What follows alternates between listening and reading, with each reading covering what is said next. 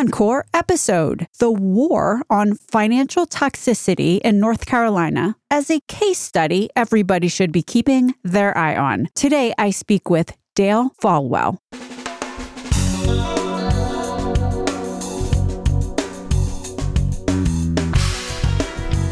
American healthcare entrepreneurs and executives you want to know. Talking. Relentlessly seeking value. So let's talk about North Carolina. What a weird outlier of the direction of other states getting active on their healthcare spend. I'm talking about Texas, Indiana, Wisconsin. I'm naming so-called red states because the legislature in North Carolina is a Republican majority.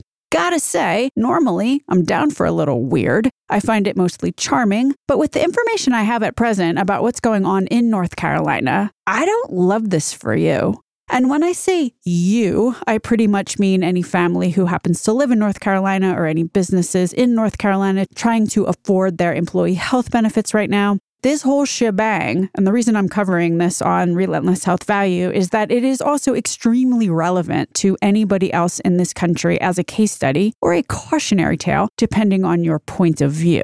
So look, there's two pieces of legislation running through North Carolina Senate and House right now. Links are in the show notes. But both of these pieces of legislation, one that Blue Cross Blue Shield, BCBS, is angling for, and the other one that UNC, a big hospital chain in North Carolina, is all hachi-machi to get passed. Both of these have precedents. Both of these things were done elsewhere, and the results were not great, to put it mildly. BCBS wants to be able to open up a holding company that is able to take BCBS policyholder payments and invest them in for-profit ventures. BCBS being a nonprofit and all.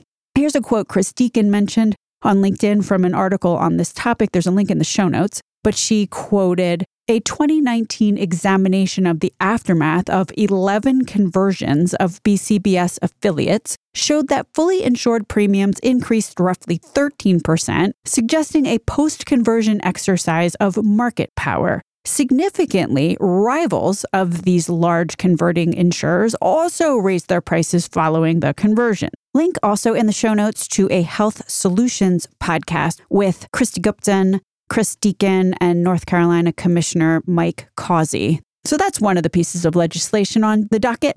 Then on the hospital side of the equation, we also have a proposed bill that could give UNC Healthcare a green light to expand and buy more physician practices in hospitals without as much oversight. Again, link in the show notes. Proponents of the bill say that this will better enable UNC to take over struggling rural hospitals in danger of closing. Considering that UNC has already taken over rural hospitals in danger of closing, not exactly sure how or why, basically removing federal and state antitrust scrutiny is helpful here.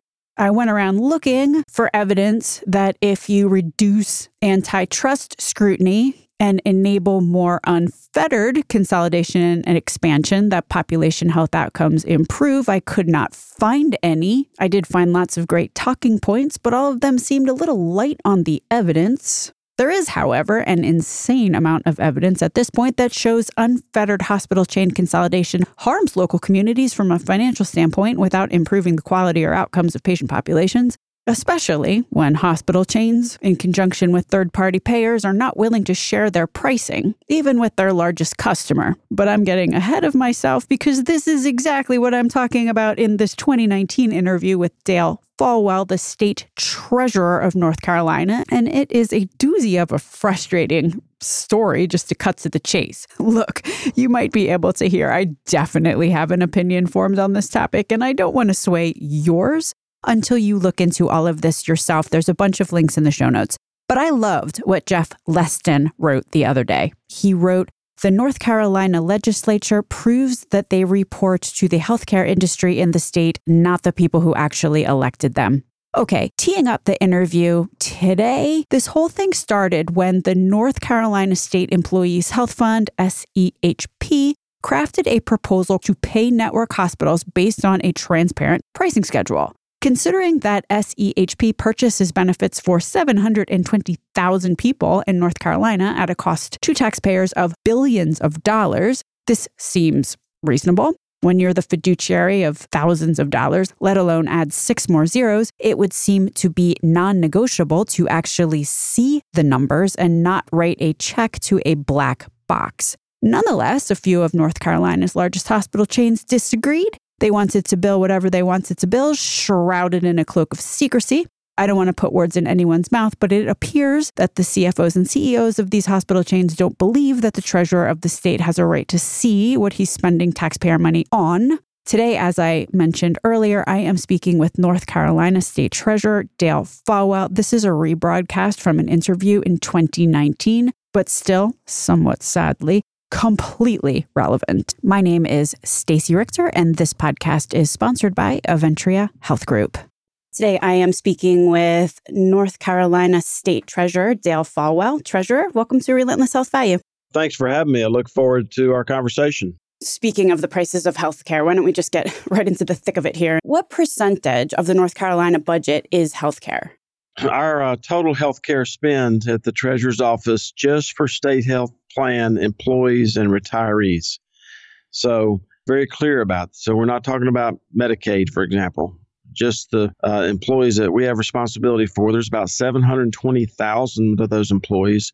And put this in context for your listeners, 720,000 is about the size of the domestic employment base of JP Morgan, Berkshire Hathaway, and Amazon combined. And the spend, which you asked me about, is over $3 billion for healthcare and pharmaceutical costs. Our state budget is about $24 billion.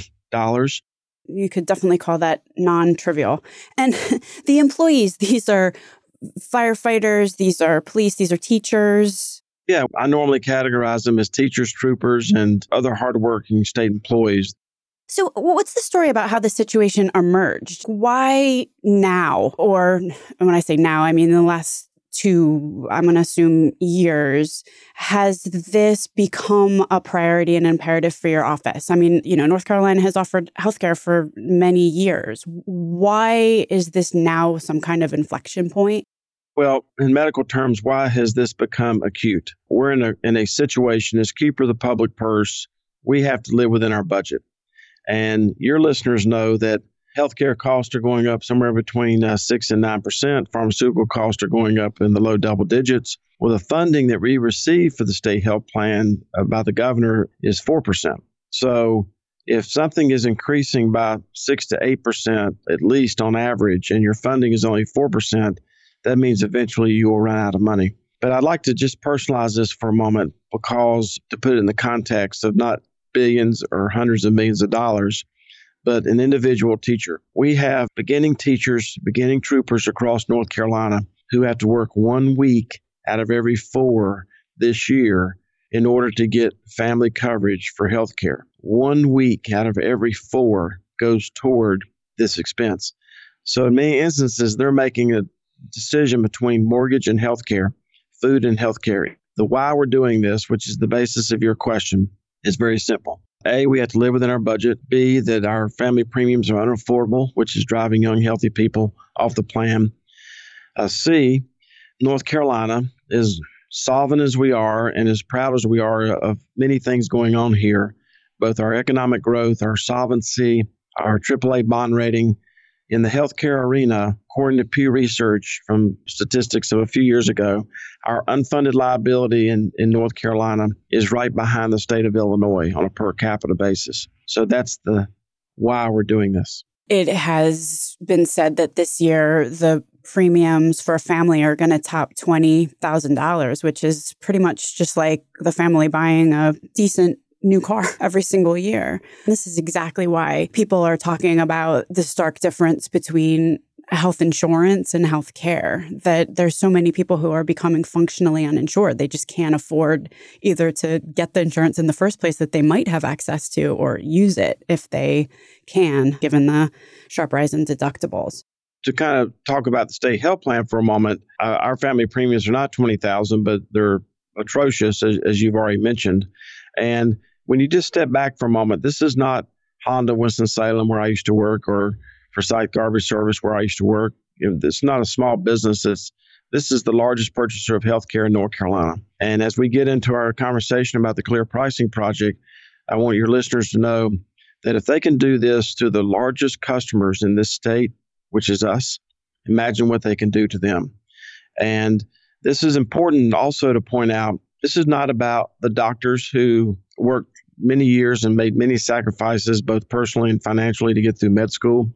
This is not about nurses who did the same to get through nursing school.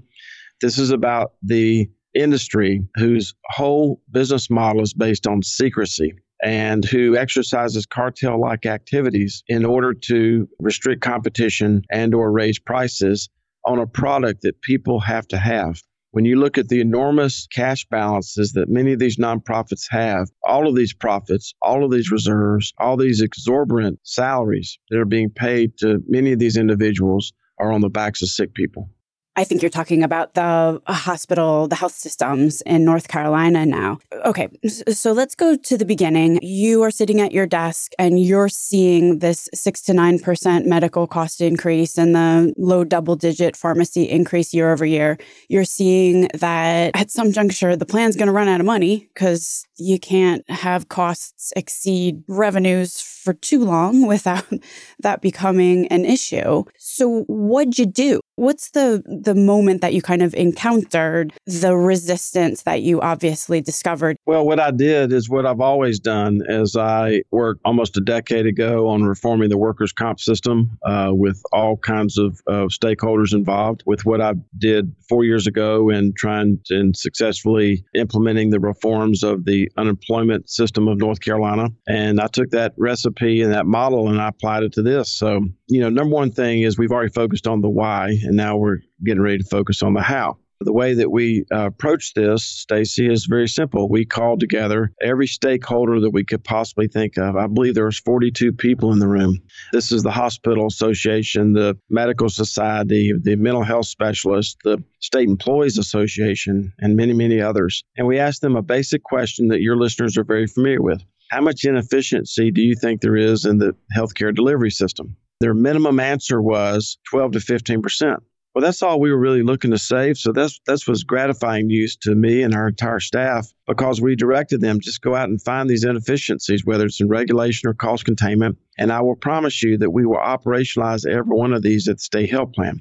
From that point, that's when the attacks started. And the attacks were toward the state health plan, toward myself. For basically over a year, the attacks have not been on the problem, but have been on people. And what we're trying to do is we're trying to attack a problem. What we did from that point forward is that we tried to get input from the stakeholders. We received no constructive input from the stakeholders. Simultaneously, I sent a records request to the state hospital, otherwise known as UNC Healthcare, which is a multi-billion-dollar operation in North Carolina owned by the taxpayers of this state. And we asked them one simple question. We know how much money we sent you last year, which is about $300 million. We're trying to figure out what we were supposed to send. And they sent back over 145 pages, a price list, and every single line was completely redacted. Yeah, so let me just interject there.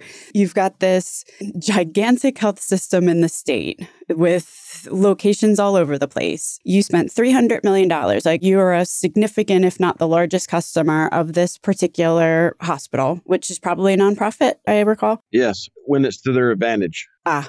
We'll get to that. Then you said, okay, I'm a customer. I'm paying the bill here. So send me what I'm paying for. And they sent you, and I did go on YouTube and look at it, Dale. It's almost funny if you've got a sick sense of humor. It's like this gigantic sheaf of pages, and on every single page, it has a gigantic black box. Like, the entire thing is redacted. You're exactly right. We don't have a sick sense of humor. We have sick people. People don't go to the hospital to book a cruise. I mean, they go to the hospital because they're sick. There's something I've always said is that if you're sick, you'll eventually be poor. And if you're poor, eventually you're going to be sick because you're working so hard just to keep your head above water economically that your personal health care is not something that you really focus on. Well, let me ask you something, Treasurer. Do these hospitals not understand the plight? Like someone was on this podcast before who said something which I viscerally was upset with, but then, after thinking about it a little bit, I'm kind of like, he's right. It's like for healthcare, somehow or another, we've always found the money. So do these hospitals just think that you're kind of bluffing and that the money's going to come from somewhere if they fight hard enough against this threat, in air quotes, that you're teeing up? Before I go into the negative, let me go into the optimistic. My first response to you, and it's always been my response, we have enough medical providers, medical needs, and we're spending enough billions of dollars, we'll be able to figure this out. We thought that we were figuring it out very successfully with the Clear Pricing Project by exalting primary care, by exalting mental health, and by doing something so that rural hospitals in North Carolina could stay profitable and independent. That's what we were doing. And in addition, not only that, we offer them nearly 100% reimbursement profit over Medicare reimbursement rates. What we're trying to do with the Clear Pricing Project, it's so risky, your listeners will probably drive off the side of the road listening to this. We want to get rid of secret contracts. We want to push the power to the consumer. And we are 100% certain that by doing that we're going to be able to lower costs.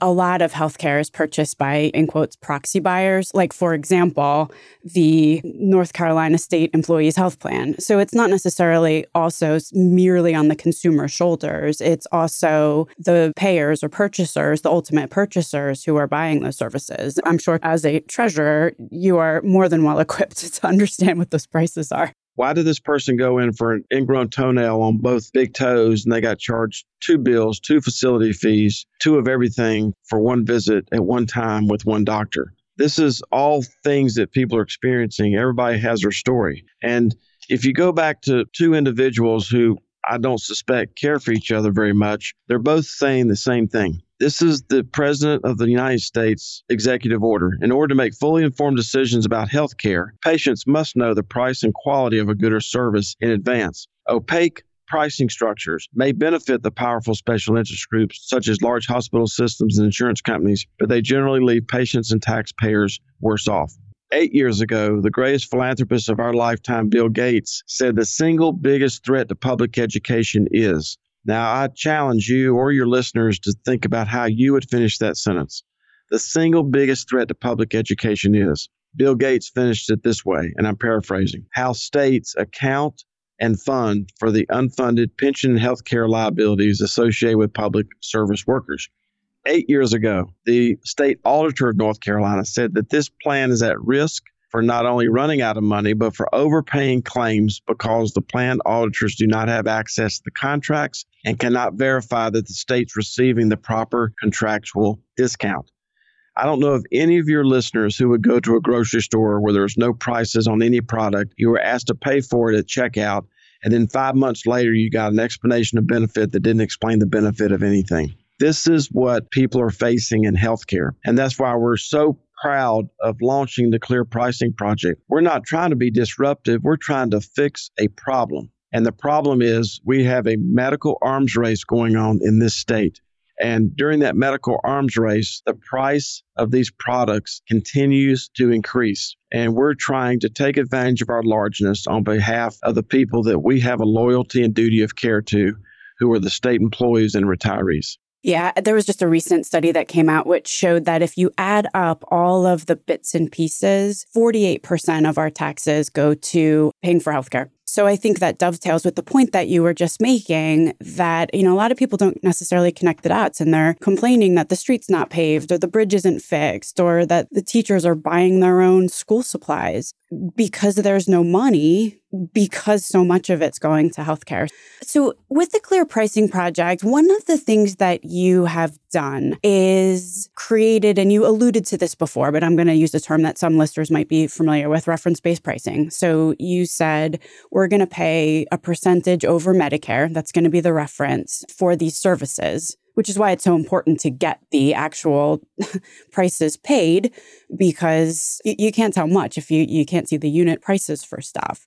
But you chose to go through the insurance plans, which I think took some people a bit by surprise, because the other way to do reference-based pricing is you abandon the local insurer and you go and you directly contract with hospitals. Do you want to just talk a little bit about what the methodology was there, and or if there's anything that you learned in hindsight that, as you continue to fight this fight, Dale, because it's far from over, what you might be contemplating?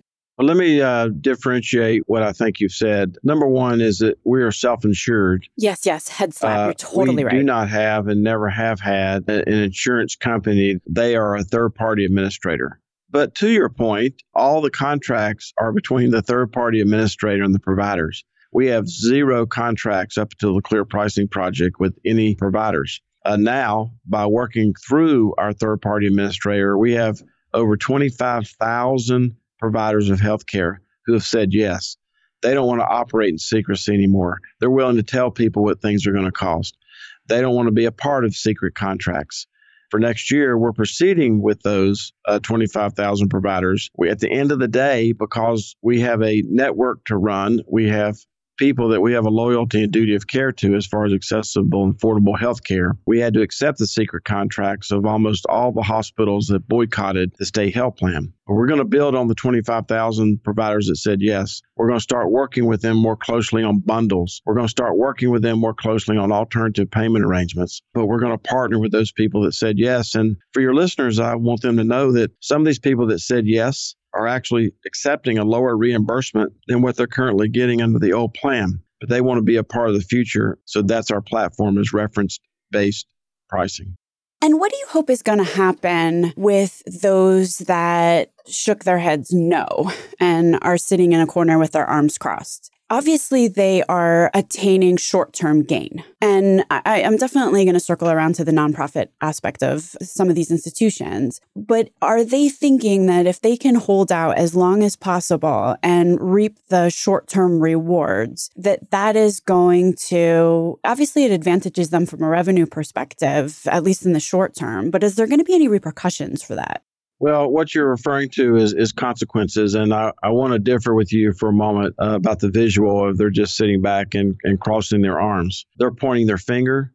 They're spending millions of dollars to attack so that they can keep their secret contracts and raise healthcare costs the way they want to. They're admitting to painting sidewalks all over Raleigh with actual paint and messages on private property as well as government property. So, anytime that you poke at a group like this that's using cartel-like activities, then you should expect they're not going to sit back and just cross their arms. I don't know what they're thinking. What I do know is that it doesn't matter what I say about this or anyone else. There's no turning back. People are no longer going to tolerate in this day and time. I'm telling you that consumers are no longer going to have 20% of their income going towards something they don't understand. Now, I have seen in a statistic that these hospitals have also said that the state health plan is 4% of their business. If it's 4% of their business, why the immense effort to undermine this whole initiative? That's a mystery to us also. And some of these leading executive officers of these groups have said that even though we're 4% of their business, we're 40% of their profit. When I'm 4% of your revenues, and by cutting 10 or 12% out of the cost, it's going to cut your profit 40%. That should tell you and your listeners everything you need to know about how much cross-subsidization is going on, not just with the state health plan, but everybody else in general. It's also, there's copays involved, there's coinsurance, there's deductibles. Well, one goal of the clear pricing, A, was to live within our budget. B, we were estimated in the beginning to save $250 million for the plan, which would make it more solvent for longer, but also $50 million in savings just to the employee themselves in the form of copay and deductibles. That's what we were trying to achieve. And this organization had a real opportunity to lead the nation. You think about the economic gold rush that would have been associated with being known as the state with transparent health care. And anytime you have an economic gold rush, that means you have more people who are working, who are insured, so that when they get sick, they can pay their bill. That's the tragedy of all this.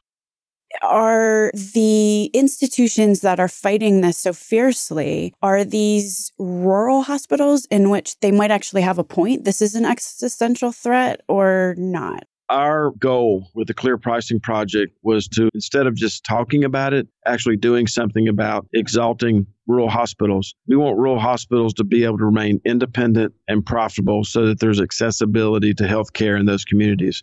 We don't want any healthcare provider, whether it's a large doctor practice or a rural hospital, to have to run into the arms of one of these monopolies. And the only people in the state who have closed down rural hospitals are the very people who are against the Clear Pricing Project.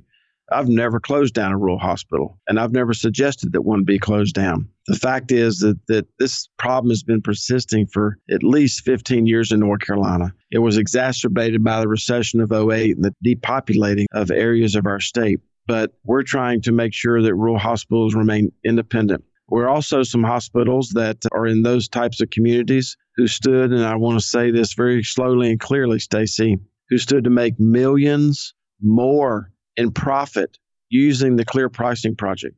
And they chose not to do that for themselves or their community, and they chose to stick with a cartel. So when you offer a rural hospital millions more in reimbursements and they don't accept it, that should tell you what's really going on here. And the fact that this industry, they've worked long and hard to build up this aura of secrecy, and that they want to continue to have secret contracts and higher prices. And when you say millions more in reimbursements, is that because... When we started Clear Pricing, Stacey, and I just said this earlier, when we started this, we didn't know what we were paying anyone. And what we found is that our reimbursement rates range from 80 to 800%. 80 to 800% of Medicare.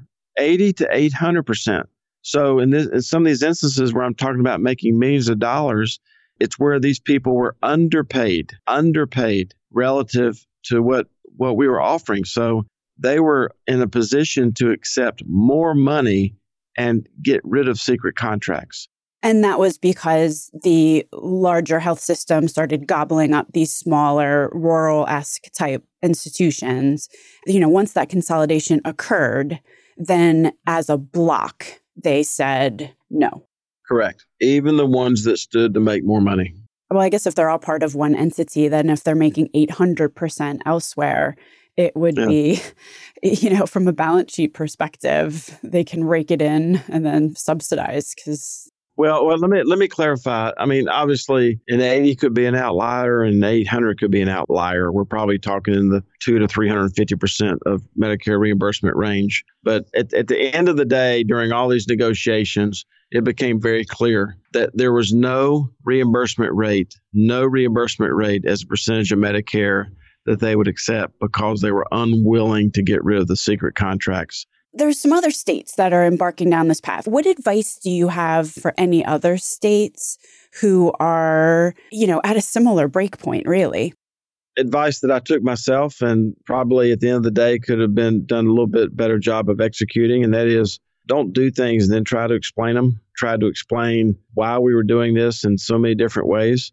But the fact is, the governor was not in favor of what we're doing. Virtually no support from the attorney general. We have state employees who work for these two branches of government. It's important to figure out how all this works, but it doesn't matter who you align. At the end of the day, let's just take the pharmaceutical industry, which we haven't even talked about and we haven't delved into over here. There's more money being spent on lobbying this year by the pharmaceutical industry than the alcohol industry, the tobacco industry, and the gun industry combined. That gives you an idea of the power of these organizations to continue to have an industry that operates in secrecy.